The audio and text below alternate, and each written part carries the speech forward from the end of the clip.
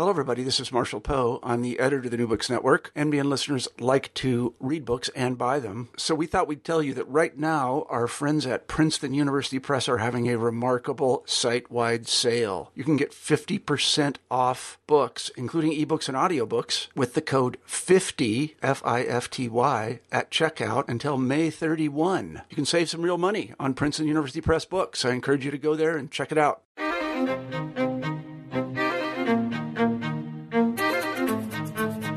Welcome back to New Books in Native American Studies. I'm Andrew Epstein, and thanks for listening to this podcast for the New Books Network. Each episode, we pick a recently published work in Native American and Indigenous studies and spend the hour speaking with the author. Today, I'm joined by Roxanne Dunbar Ortiz, who has lived the life of a revolutionary scholar in a way few of us can claim. A longtime participant, organizer, and ally to movements for decolonization and liberation, she was active in the American Indian Movement and the International Treaty Council beginning in the 1970s. She taught in one of the first Native American Studies programs at Cal State Hayward and helped develop departments of ethnic studies and women's studies. She's written numerous books on Indigenous history and 2 memoirs, Red Dirt, Growing Up Okie, on her childhood in Oklahoma in the 1940s and 50s in a family of sharecroppers, and Blood on the Border, a memoir of the Contra War, recounting her years as a witness to the brutal U.S.-backed war to overthrow the Sandinista government in Nicaragua. Today we'll be discussing her most recent work, An Indigenous People's History of the United States, just out in paperback from Beacon Press. Covering several centuries in a brisk and moving narrative, Dunbar Ortiz lays bare a process of genocidal colonization and indigenous resistance obscured by colonial mythology and patriotic bluster. An American way of war born from frontier counterinsurgency and premised on annihilation still inflects U.S. imperial projection in the so-called War on Terror. Lethal weaponry bearing the names of colonized Indian nations chase down villains codenamed Geronimo in hostile territories that generals still call Indian country. Meanwhile, racist rationalizations for wholesale theft, like the doctrine of discovery, still determine federal Indian law. This is a book of history, but it is not past. In the author's note that opens this book, Dunbar Ortiz tells her readers that this came from outside the academy. So I began by asking her to retrace the genesis of an indigenous people's history of the United States. Well, it was where and how I grew up. I think why I even became a historian is to try to understand the tangle of social relations in Oklahoma, which used to be Indian territory, where all of the Native people, the Native nations east of the Mississippi, were forcibly relocated to Indian territory.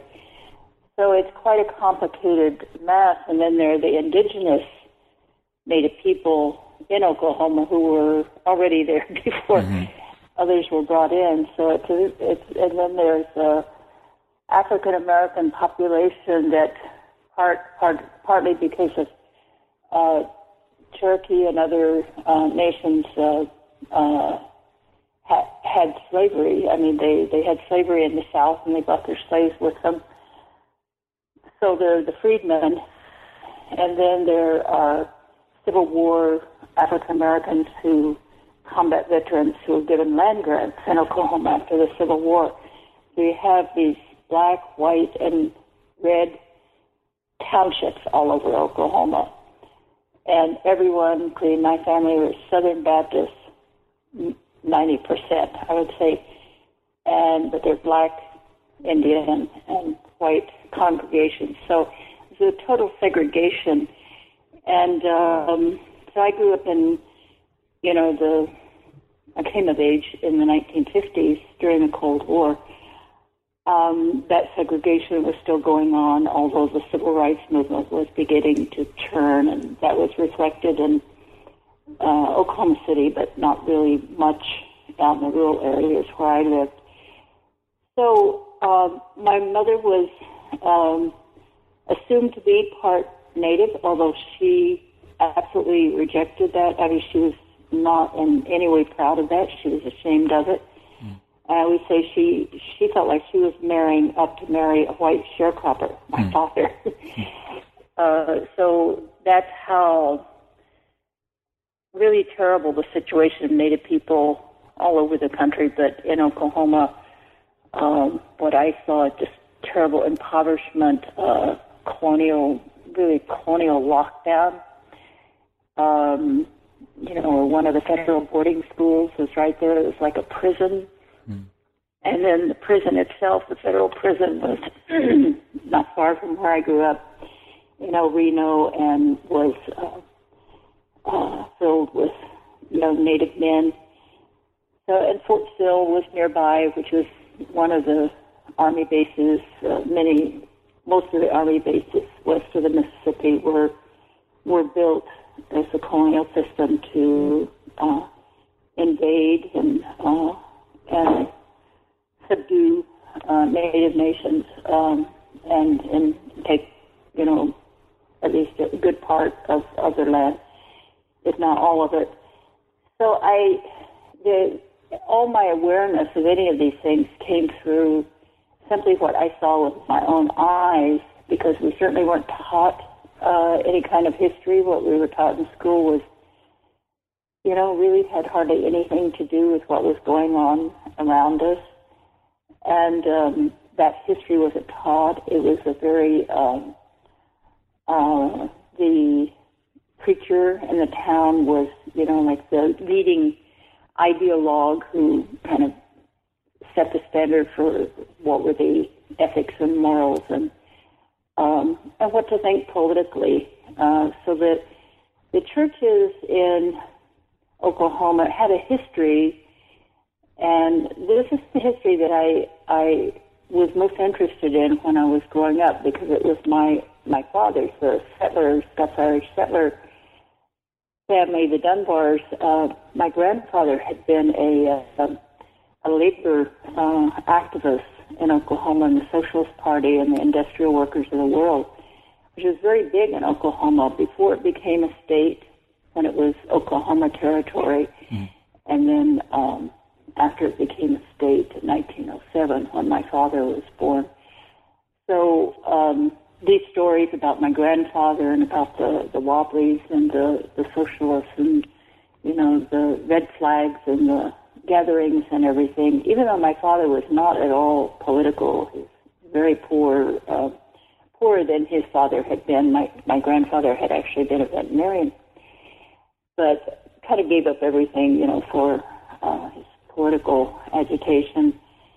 The family suffered a lot. So that story, the stories on my mother's side were so tragic that she rarely told them. And I learned things later, about her experiences. Well, she told us some. She told us it was really important that we appreciate our parents, because otherwise we would end up in an orphanage. And she had been put in an orphanage. Her mother died when she was 2 or 3, not really sure. And she was put in foster homes, and she was put in an orphanage. She was on the streets a lot. So then she was put in a Baptist institute, really for juvenile delinquents, which were mostly Indian girls. And she was actually pretty happy there, because it was the first time she had a kind of institutional structure, and she played softball. And it looked like the pictures I've seen of that place. She had several pictures, her softball team and all. It looked like a prison to me. Mm-hmm. But that's how she met. She met my father during that time on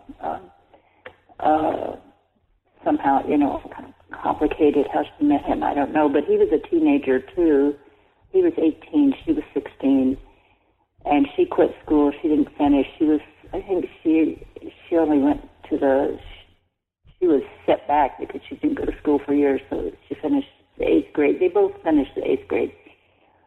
But they married very young and started and immediately became sharecroppers.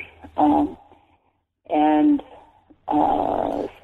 that became very difficult, when the Dust Bowl Depression came, because all the farmers were being foreclosed on, and sharecroppers and tenant farmers were dependent on farm owners, to work for them. Right. So they had no work, and but they stayed. My dad really tried to stay on the land, but then he started driving a truck, and so we lived in, we grew up surrounded by Native people. It was a Canadian county where I grew up. Central Oklahoma, west of Central Oklahoma, was a part of the Southern Cheyennes treaty territory that had been broken down and allotted in the 1890s. So that land was then given over to white settlers, really poor farmers that came in and took the land through homesteads. So the Native people were kind of pushed off the land, didn't own land. They had gotten allotments, but they were very, very small, and they had their little towns and little Baptist churches and all. And we played basketball. We had basketball games with them, but it was just, there was no communication whatsoever. And then in the county seat, the Native, the Cheyenne, who were very important in the development of the Native American Church, the Peyote Sacrament Church, the intertribal. It wasn't called a church until they took it to the Supreme Court to get the religious freedom and won. So that was a Cheyenne case. So these Native American church people, it was a way of preserving tradition. So they had long hair, women and men with earrings, and just looked. I mean, they just refused to participate in the white society in any way. And some were. I mean, they were kind of. It was kind of a skid row. Some drinking, but I think as I thought about it later, they were there it was almost like a protest. In the streets, sort of like the homeless. Now, it's just like, we're here, you're going to have to look at us, and we're not going away. And that made a big impression on me, but my mother would, put her hands over my eyes as we walked. I mean, she said, don't look at them. She was really, she had been saved by the Baptists, and the Baptists thought, And she was Native, you were saying, but she didn't necessarily... She hated the idea of being Native. No, her mother was definitely Native. Yeah. But unenrolled, and, there's so many lost people in those relocations. And so I've never claimed, Native identity as such. I'm not enrolled in anything. I don't even know what tribe. But it was that setting in which I said, I want to figure out what all of this is about, because it wasn't like anything I read in any books about the United States society. And as I got out around, I realized that this was kind of a microcosm of the whole country. That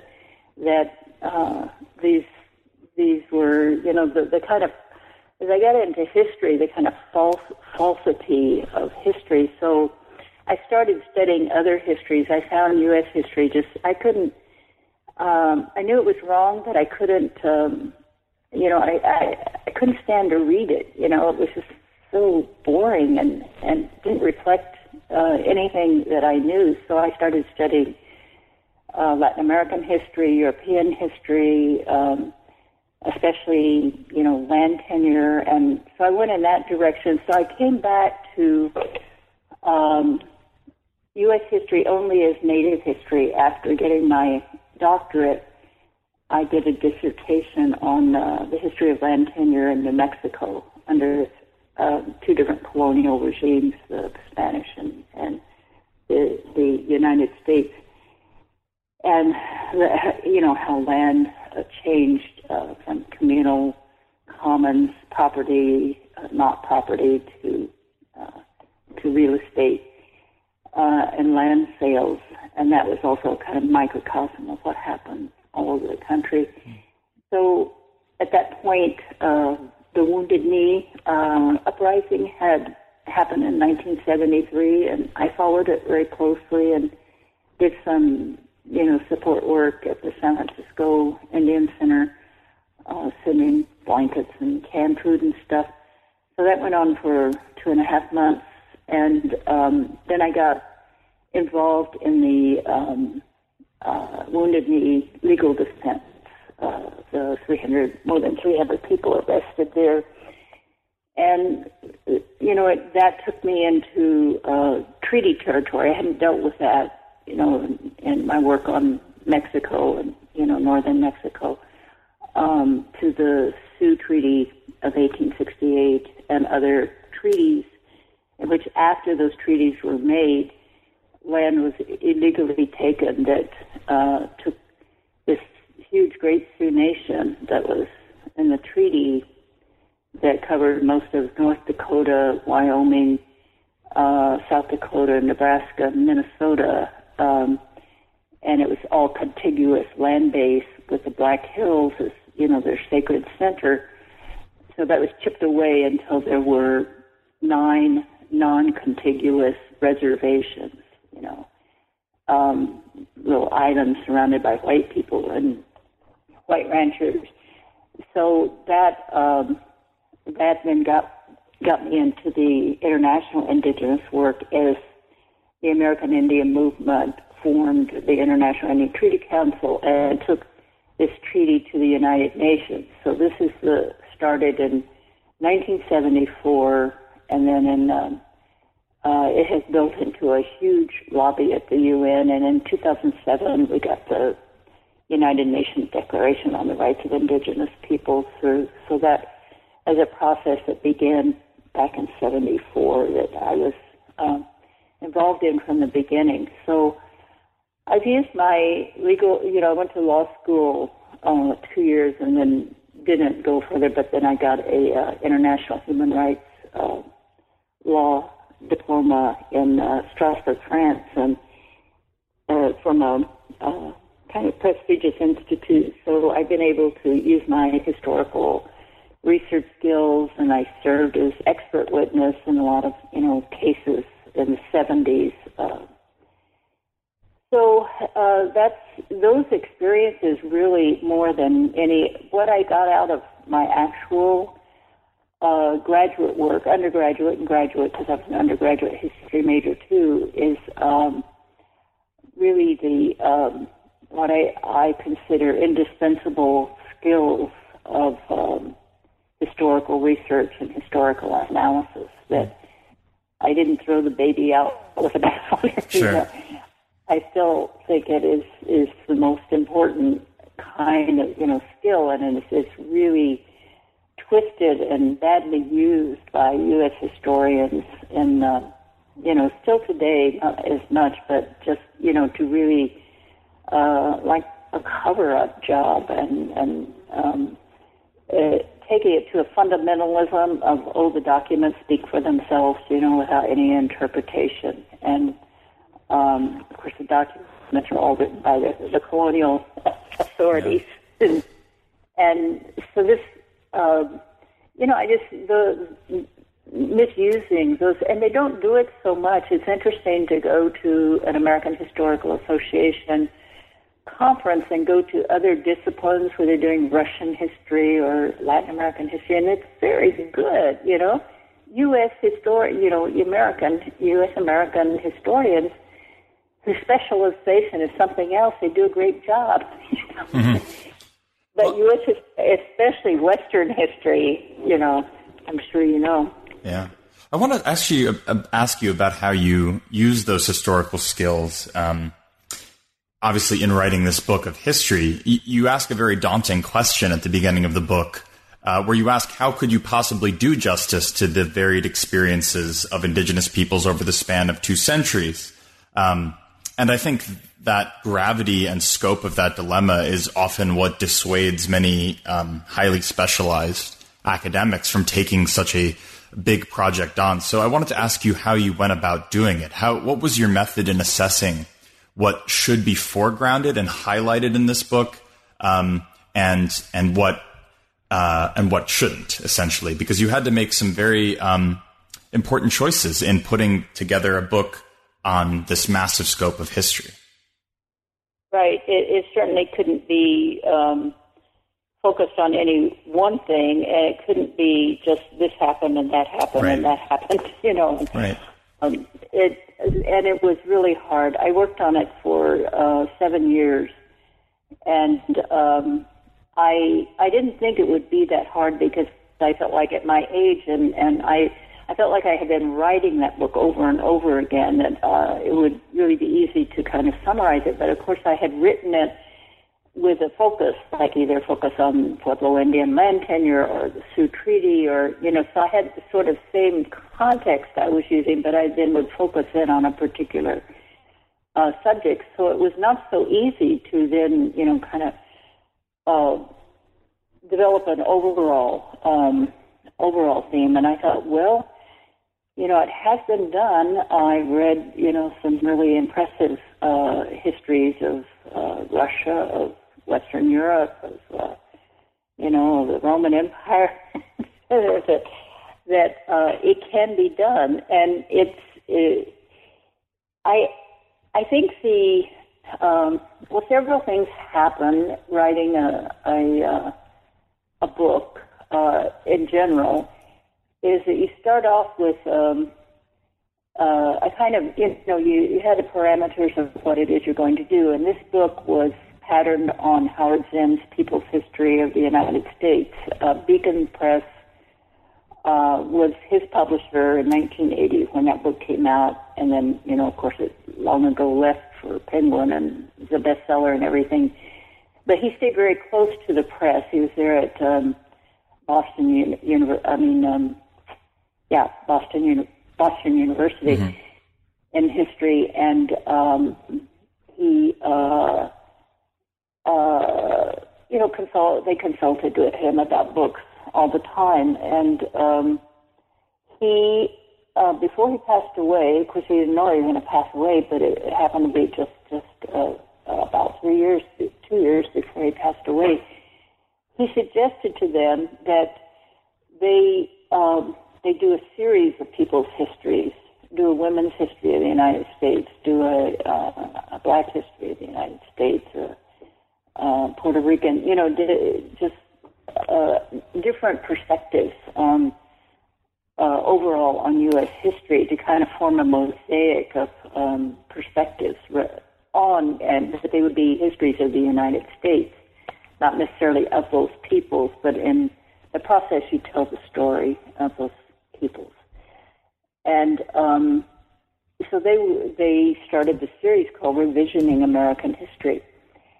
And he recommended me for the indigenous one because I'd known him a long time. Not, you know, we weren't really social friends, but just in movement circles together. And he's, you know, very approachable always. And every time I would see him after, when his book came out, I was very excited, and I used it as a text immediately.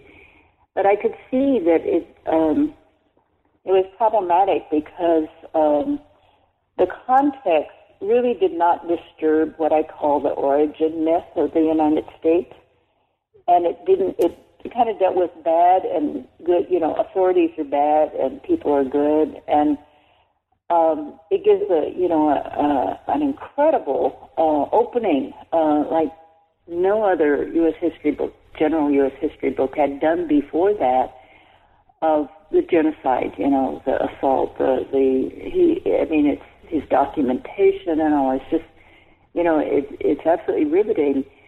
But he then, you know, we've come to call that, I didn't make this term up, but I think it's very apt. Michael Wilcox, I think, made it up.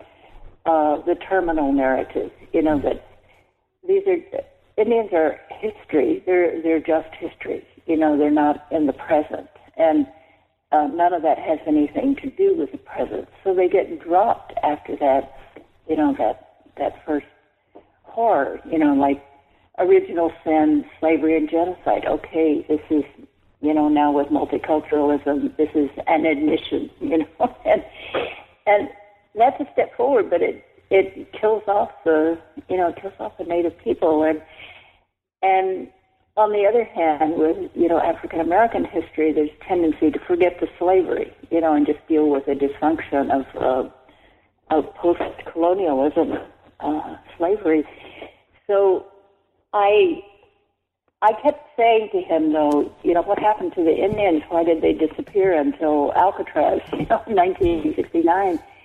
And he would say this. He said, you have to write that book because I don't know how to do that. He literally admitted that he just didn't know how to do that. He said he really struggled over it. He couldn't figure out how to fit Indians in.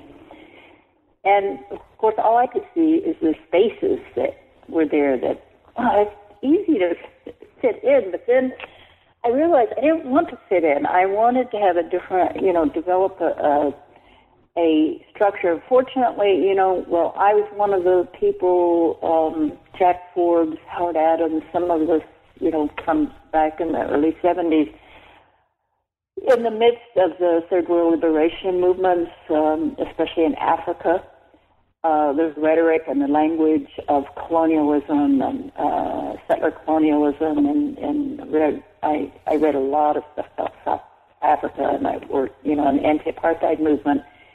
So I really learned from ANC people a lot about settler colonialism and how it works. And they were saying, it's very much like the United States. They knew more about how the United States worked than we did, U.S. historians did, because they saw the native people as they saw themselves, indigenous Africans. And so usually when that comparison's made, they make the comparison between African Americans and Native Africans, but it's the land question and all this is a similarity with indigenous peoples. So I had learned. That was in graduate school that I was working with the ANC in the 60s. So these, we did in Native studies very early on as we were developing Native American studies, started applying some of that, and it was very controversial, even in Native scholarly circles. To use the colonial framework?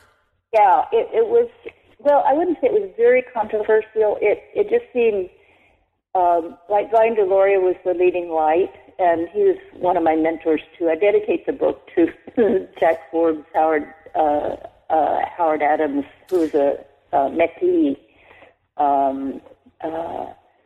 historian, who wrote a book that was also kind of my model.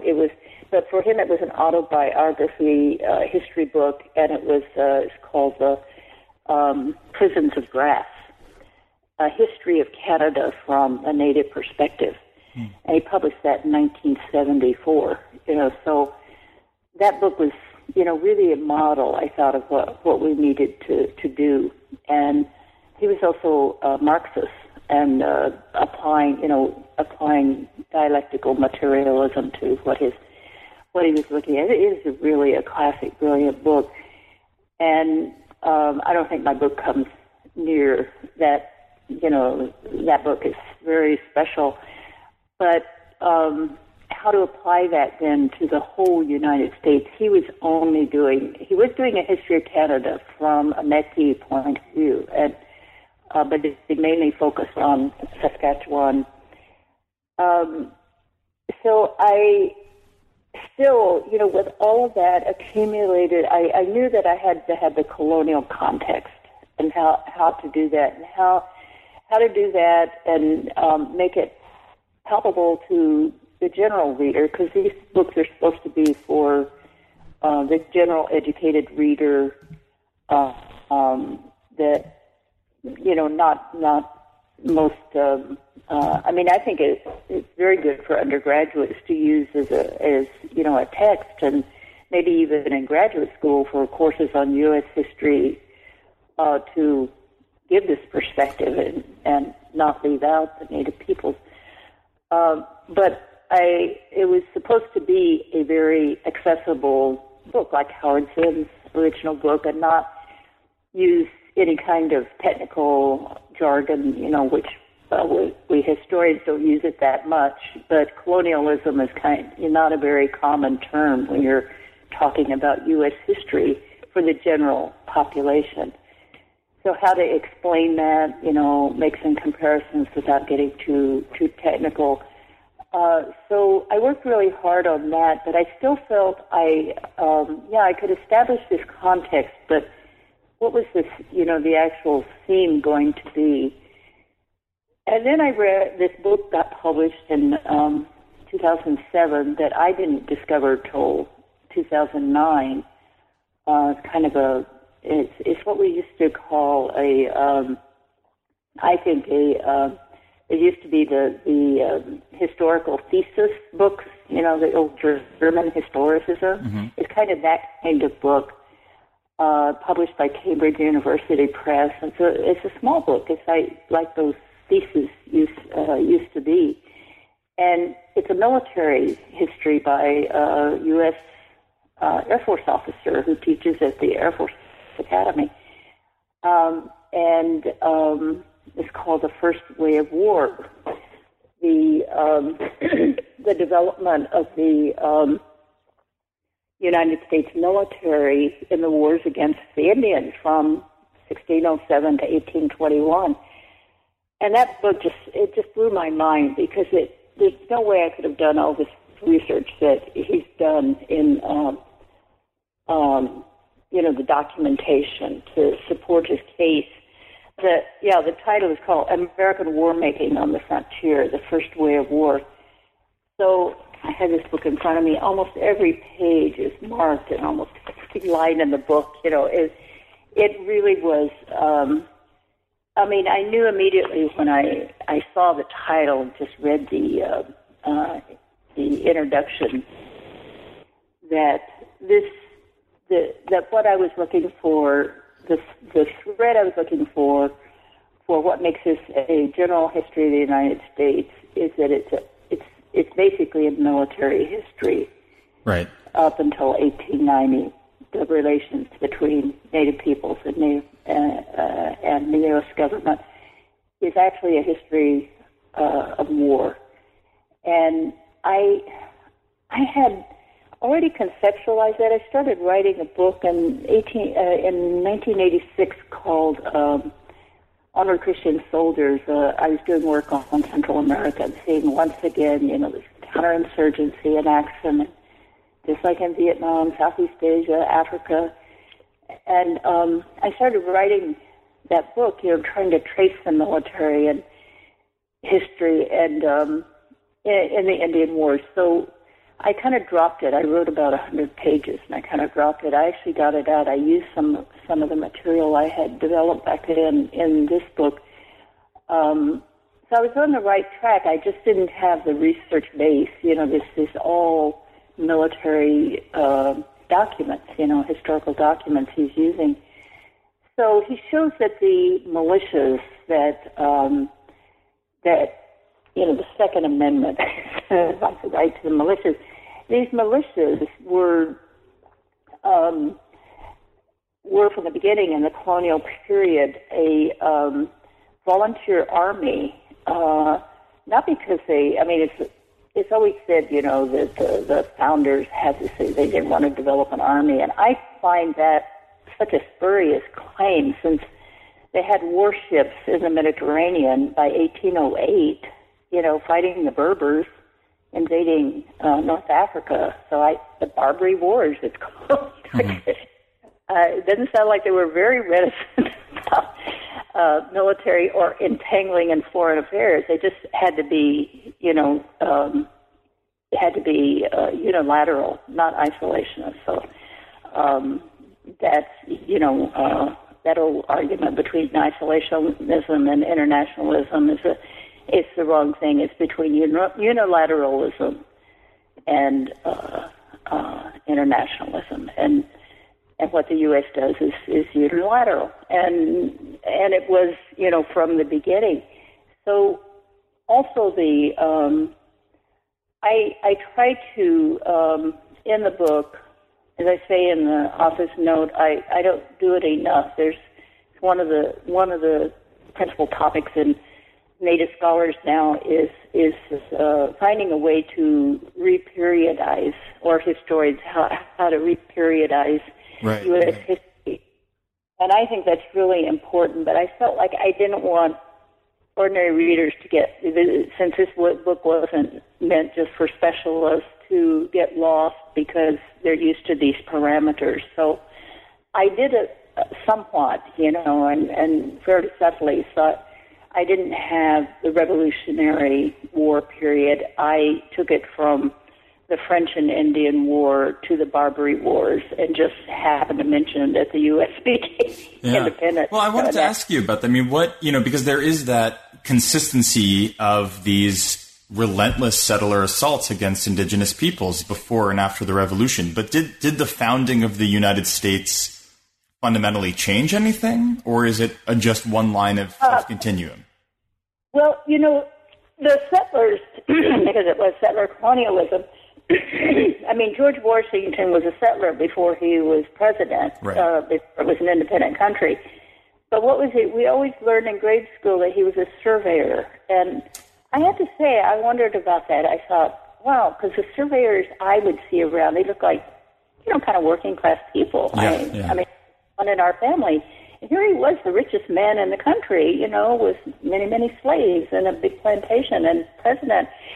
Why was he a humble surveyor? But what they were doing, the settlers were they were, after all, British. They were a knockoff of the British Empire. Mm-hmm. They had and many of these settlers were already settlers in Northern Ireland. When they came, they were either Anglo-Irish or Scots-Irish who were brought in as settlers to displace the indigenous Irish. And that whole system had been set up. So, and then the Puritans, of course, had their ideology of Zion, and building the New Jerusalem. Right. And you call this culture of conquest that develops even before people start settling in the North America. Yeah, and I include the Spanish, the Crusades in Christian Europe, but especially the so-called reconquest of the Iberian Peninsula by the Christian monarchs under the Pope. That this introduced the doctrine of discovery, that taking non-Christian lands is perfectly legal, simply planting a flag, simply declaring it, and that was papal law called the doctrine of discovery. At 1453, it was given first to the Portuguese monarchy to invade West Africa and take slaves. So even before the Atlantic slave trade, slaves were being taken and bought and sold, on the European market all over, the capital cities, and especially in Spain and Portugal, which weren't separate yet. And then a second, addition to that doctrine of discovery was because it just gave it to the Portuguese after Columbus' voyage in 1494, gave it to the Spanish monarchy as well to be able to take the Americas. So this might seem arcane and just an interesting fact of history, but in fact it has become a part of the U.S. Constitution through the Supreme Court decisions of the Marshall Court in the 1820s. The Cherokee cases where they decided, named the doctrine of discovery and said that it had been the law of Europe, and it shows clearly the complete identification with the colonial powers in Europe in those decisions. And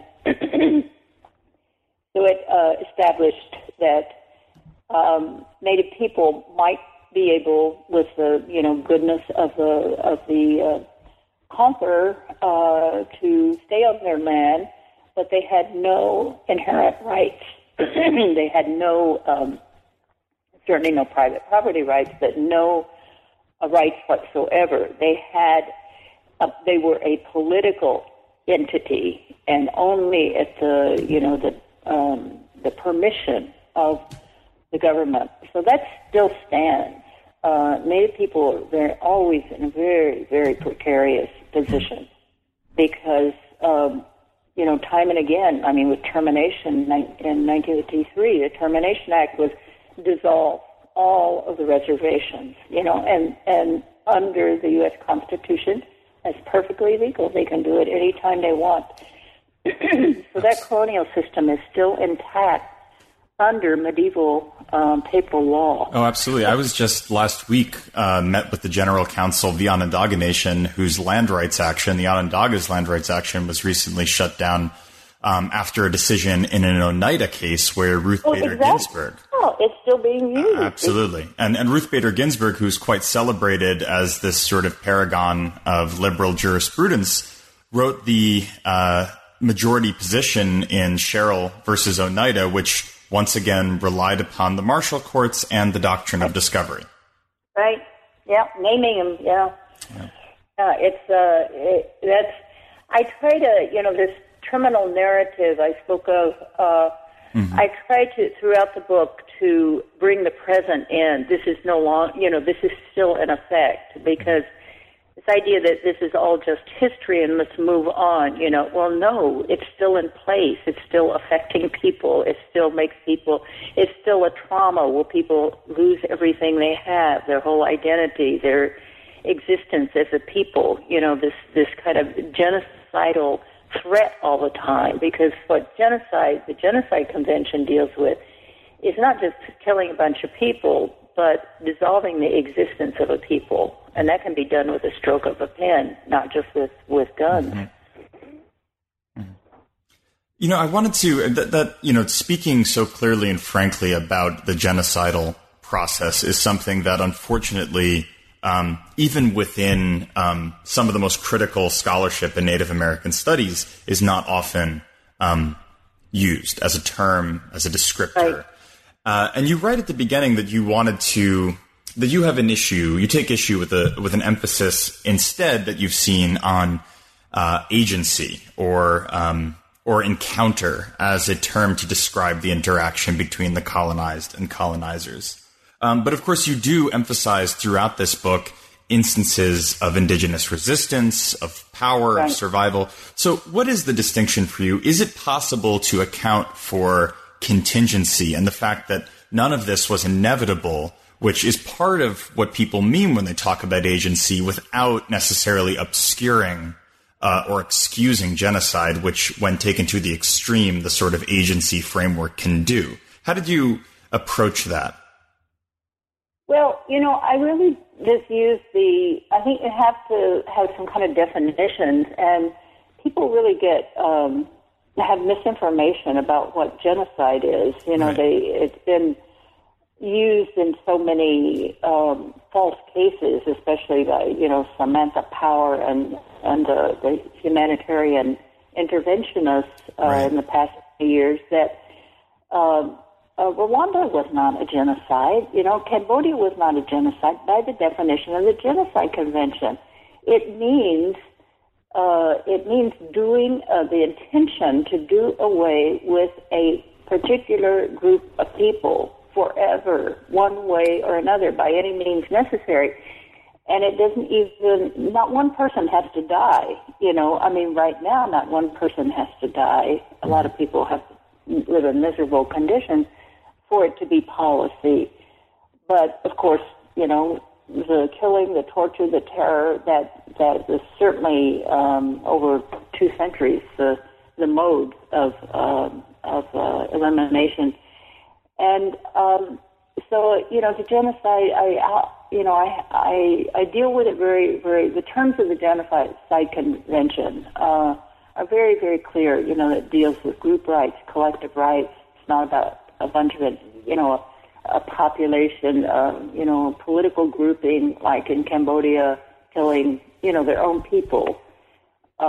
that's simply a war crime, which is just as bad. And it's not that one is worse than the other; it's just different, And I was at NASA in Washington in Austin last year, and Paul Smith, who's at the Native American Museum, Smithsonian, he gave a paper denying genocide exists, that he basically taking Ward Churchill's bombastic stuff and saying this is all full of air. And that's why, that inaccurate portrayal or trying to make up things that kill off a bunch of Native people, you don't have to do that, to describe what genocide is. The Termination Act was a genocidal policy, and it wasn't, going out and killing people. So I asked in the Q&A, and I said, well, there were several questions, and people really agreed with him, and they said, this thing about genocide, it's overdone and all. I did notice that in that particular group, in that particular audience, that there were maybe 30 people there, maybe only 4 or 5 young Native people, probably like graduate students. So I thought that was peculiar, that it was mostly white scholars, even though it was a Native American Studies conference. But so I just said, have you read the Genocide Convention, Paul? Because he used to do international work with us in the beginning, the International Indian Treaty Council. And when we took it to the UN, it was one of the fundamental documents that we said this, applies, this international applies to Native people of North America. And he said no, and so I described it there, and I said, it's the case. I agree with you about Ward Churchill, making up things, and you don't have to have smallpox blankets, and that kind of intention isn't necessary for it being genocide. But I think it's important, not just because, the term is problematic, but I think for Native people to give it up on, when there's a powerful international law instrument available to argue for their land rights and their treaty rights on the international stage.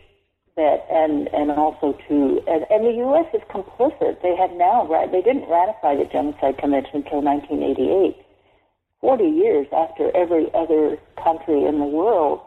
And that was precisely because they knew that the Native situation, if not slavery, also applied, or at least the transatlantic slave trade. So, I said, I think it would really be foolish, not to include that and clarify what it is, just because it's been misused, especially by the U.S. government, in using it for things that really doesn't apply to, and only in Africa, they didn't even push on having it in Serbia. They decided on war crimes and not genocide. But Samantha Power was really pushing for genocide, wrote a whole book on how no one wanted to mention the word, and then lays out cases that aren't even relevant to the Genocide Convention, and never mentions, Native people, she mentions the Holocaust, but the intention of the Holocaust survivors, who were drawing up that, and legal experts drawing up the Genocide Convention, it wasn't, just naming something to give some country a bad name. Is called the prevention of genocide and the prevention and protection of people from genocide, so that this wouldn't happen again. So I really think, next to the obvious and in a short span of time, genocidal policy of the Third Reich against Jewish people that was, it wasn't unique. It was pretty, it's a modern phenomena that also has its threads in colonialism. It's this saying that the genocide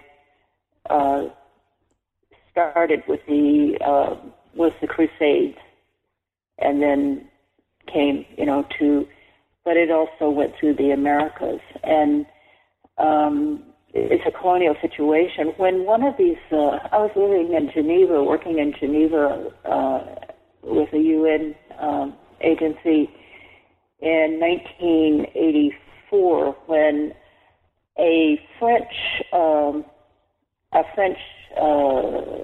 genocider was caught, somewhere in the world and brought to trial in France for genocide. And his defense lawyer was a Senegalese, brilliant Senegalese lawyer. And I found myself, listening on the radio to these arguments, because this Senegalese lawyer, I'm sure, he couldn't care less about this man and knew he was going to be convicted. But what he did do is give this, this whole history of genocide, of colonialism, that was just brilliant. And I said, this is colonialism really initiated, from the Crusades to the expulsion of the Muslims and Jews from Spain, to the displacement of the Irish, and then it was all preparation moved over to the Americas, and in full force, all these institutions were in place. The genocide, and so that's been with us, and then it comes to this boiling point of the crazed Adolf Hitler and the Nazis, a cult, that they decide on a final solution that kind of crystallizes, wow, this is but it's really a part. They said they were the 500-year Reich, and they really were. They began with 1492. There's an amazing quote in the book that jumped out to me. You quote Otto von Bismarck in the late 19th century, saying the entire modern world is built on the colonization of North America. And it's interesting because these connections that these sort of archetypical imperialist state leaders, whether it's Bismarck or even up through the Third Reich, they recognize the connections between colonialism, colonization, and the modern nation state in Europe much more than I think many historians understand those connections today. Because Germany wanted to be a colonial power. Right, exactly. And they went for it, Southwest Africa and colonies in the Pacific, and they were latecomers, so they decided to just take over all of Europe, and their colonies. It was always about colonialism, and it is really interesting how U.S. historians kind of evade, even the diplomatic historians who admit to all these invasions around the world. They never talk about the continent, this right. continent itself, and how it started with these little 13 colonies on the coast, and then somehow became a whole. I mean, it's like this inherent manifest destiny. It was just destined to be that way, And that's a historian. They see the finished thing and they don't like alternative history, what could have happened. Right.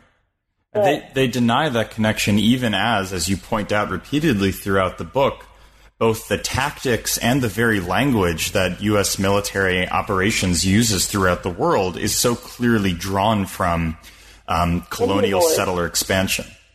Yeah, and it's no accident. And the military is so honest about it. I use Robert Kaplan's book. Yeah, that was an incredible. Please go on. I just wanted to mention how incredible that was. Those quotes you pulled from that book at the end. Yeah, well, that was another book that jumped out while I was writing, got published while I was writing this, wow, he's really telling it like it is and documenting everywhere in the world where this is going on and saying it's modeled on the Army of the West. And it's almost perfect. Can you explain what that book is for people who aren't familiar? Yeah, it's called Imperial Grunts is the name of the book. And it takes case studies of Colombia, the Philippines, and, let's see, Afghanistan, yeah. So it was published just about 7 years ago. So it has quite a bit of material on Afghanistan, too. And he says these are not he keeps emphasizing, these are only a few examples of the more than 100 counterinsurgencies the U.S. military is carrying around the world at that time. And that's probably much more now than it was then. And the thing and of course the Army of the West was the post-Civil War when all those Union generals became the generals carrying out the genocide of the West, the displacement, elimination of Native people, the 40-year Apache War, the 40-year Sioux War, Cheyenne. Every one of those generals had been Union generals. Sheridan, all of them, had been Union generals, and then the soldiers, including the Buffalo soldiers, unfortunately, the segregated African American combat troops who were the actual combat troops that invaded the northern plains, also were sent into Mexico and to the Philippines.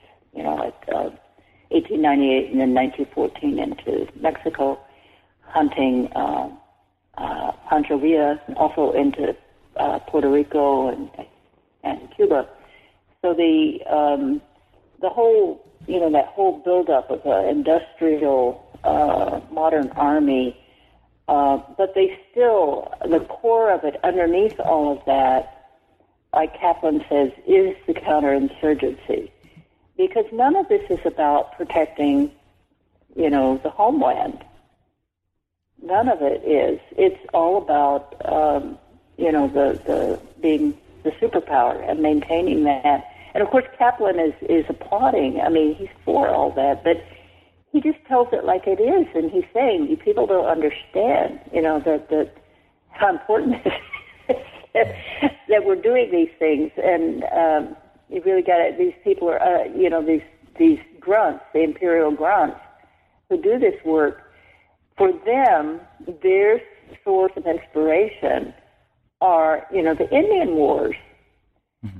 And, even Wounded Knee, the massacre of nearly 300 unarmed, mostly elderly men and women, women and children, in the dead of winter, and as they were starving and trying to make their way to turn themselves into the army just to, get fed.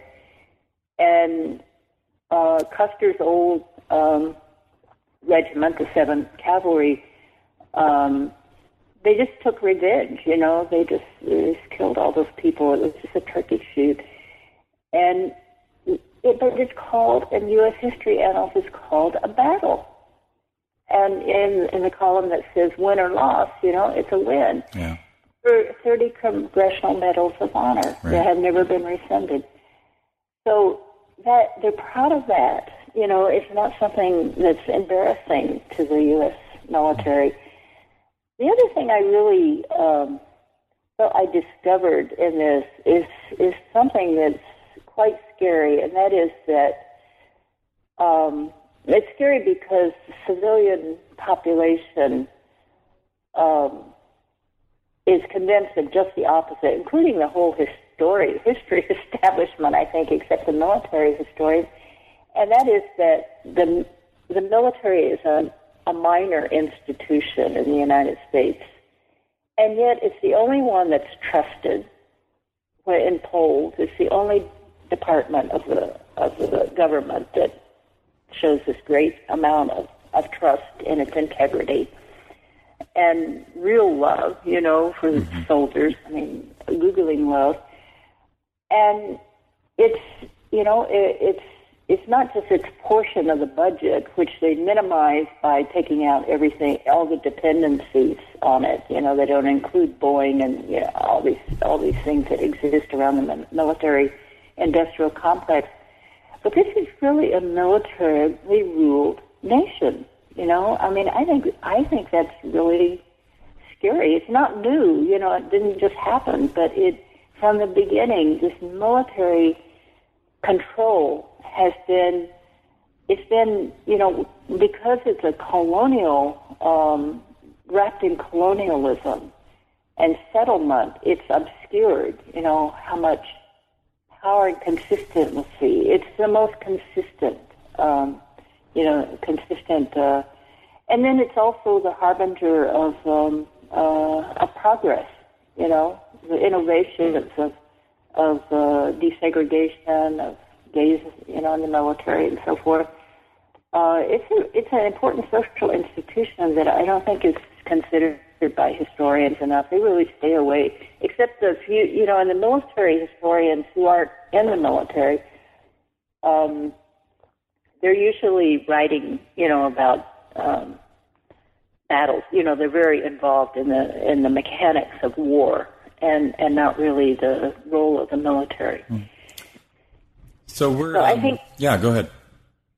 Well, I think Native studies, really has a lot to contribute to a whole new, understanding of U.S. history. So I think my book is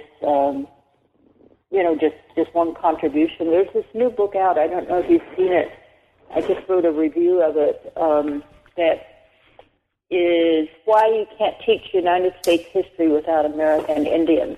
Yes, I have it. It's a great, really important contribution. If it didn't have so many co-editors, I'd have them on the podcast, but it's hard to get everybody in one place. Get everyone in one. They're all good. Each and every one of those pieces is just really brilliant, and I wish I'd had it. Well, I wanted to ask you, since we're getting close to the end of our time together, to reflect a little bit more on what's now really we're entering, I guess, the fourth decade of Native American studies as a field in the academy.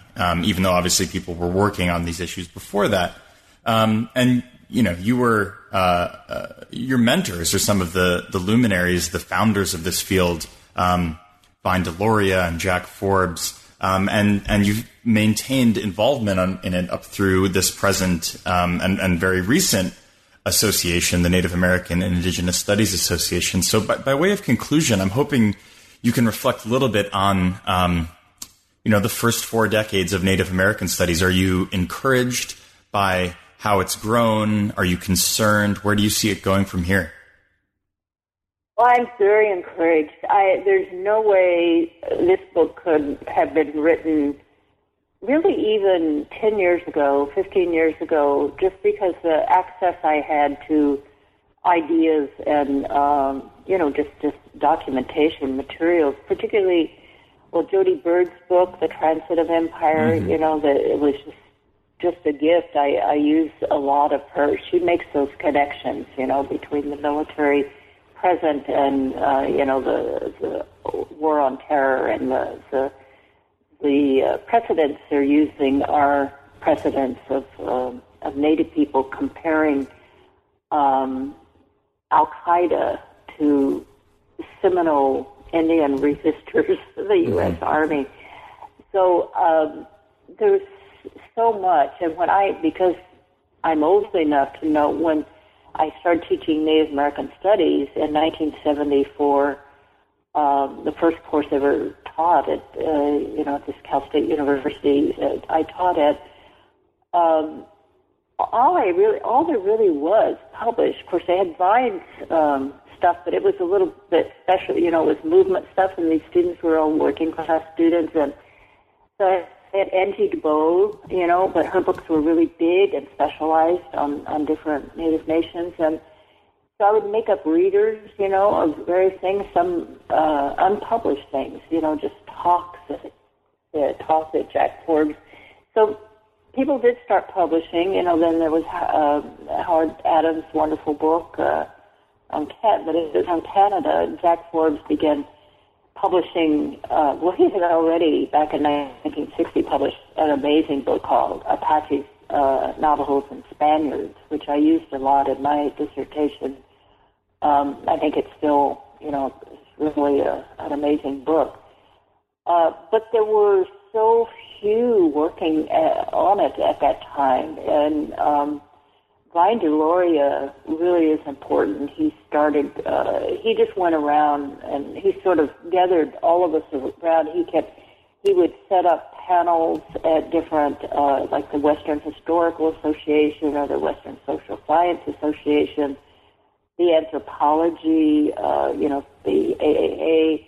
And because he was well known, he'd become a best-selling author. They couldn't really turn him down, and so he would take us to these really hostile atmospheres and get us used to, making arguments and making presentations.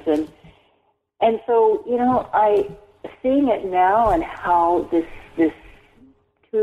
really almost two generations of doctoral graduate students, because at first it was very hard to get Native people to go into anything but law or engineering or medicine, because that's what like the Navajo scholarships were all keyed to those major professions. And that's very important for nation building. I know, who was I to say, no, you should do a history graduate degree and probably not get a job or be any help whatsoever. I mean, it's not a very good sell. But I think, just the movement itself, just the activism that carried on, that young people raised in the last two generations, and the elders being able to, being asked to speak and teach the younger people, they're gaining confidence, that to do that all of that stirred up, by Alcatraz and Wounded Knee and, so many other, and back to the 50s, really these intellectuals, Darcy McNichols and others who started in the 50s, they even developed this colonial framework. It kind of got lost in between, but they were, very involved in looking at the UN, the Genocide Convention, and all. And so that, we weren't, I don't know, we didn't know it. There was this kind of gap because of the Cold War. That new book on Native American Cold War and the Cold War, Native American activism during the Cold War is really important to understand why we were cut off from knowing about it, really. So at least AIM, National Indian Youth Council had more of an inheritance of that. But I just think it's amazing. I didn't make it this year to NASA. There's also the American Indian Studies Association that usually meets at Arizona State University, but I think it met this year at Albuquerque, University of New Mexico. And then in Canada, so much of the work on settler colonialism coming out of Canada is also applicable here and vice versa, and in New Zealand, the scholars there in Australia. So NASA is an international, people from all of those places come, and I think more and more will come from Latin America. So I think having this international comparative studies of colonialism is just, it's just flourishing. It's almost just taken for granted by graduate students now, Native graduate students. It's so good to see. I'm very excited about it. I mean, I'm sure there are a lot of problems. I'm not, deeply involved in the, making the sausage these days. So I'm sure there are plenty of problems, as there always is in any pursuit. But from my point of view, what I had accessible because of Native studies, it was just in the time when this went to publication, the books I had put in recommended further reading, 4 more books came out that I couldn't get listed. And then when the paperback came out, the publisher said, no, you can make some changes, but you can't add pages. So I feel bad that, the list doesn't include, by now it's even 3 or 4 more, and that's so exciting, and really quality. It's hard to keep up with the literature now, which was, very easy in the 80s to keep up with every article, every book. But now it's great. So you all are doing a great job, I think Ned and Jennifer Dennis-Daly and others who are in the history field are really important, and hopefully mentor a lot, because we need historians. Other fields, there's a tendency to go into literature in English for Native scholars, and that's important too because of the oral tradition and the great Native literature preceded academic literature, and really in the 60s blossomed, and it's very important. But I do think we need good, solid historians too to be teaching in history departments as well as Native American studies. Well, Professor Dunbar-Ortiz, thank you so much for your time and for writing an Indigenous Peoples History of the United States, which I encourage folks to pick up. It's now out in paperback from Beacon Press. Thank you so much. Thank you, Andrew. That was my conversation with Roxanne Dunbar-Ortiz, author of An Indigenous Peoples History of the United States, just out in paperback from Beacon Press. You can hear all of the past podcasts at newbooksinNativeAmericanStudies.com. You can also find us on iTunes, Facebook, and Twitter. The New Books Network, I'm Andrew Epstein. Thanks for listening.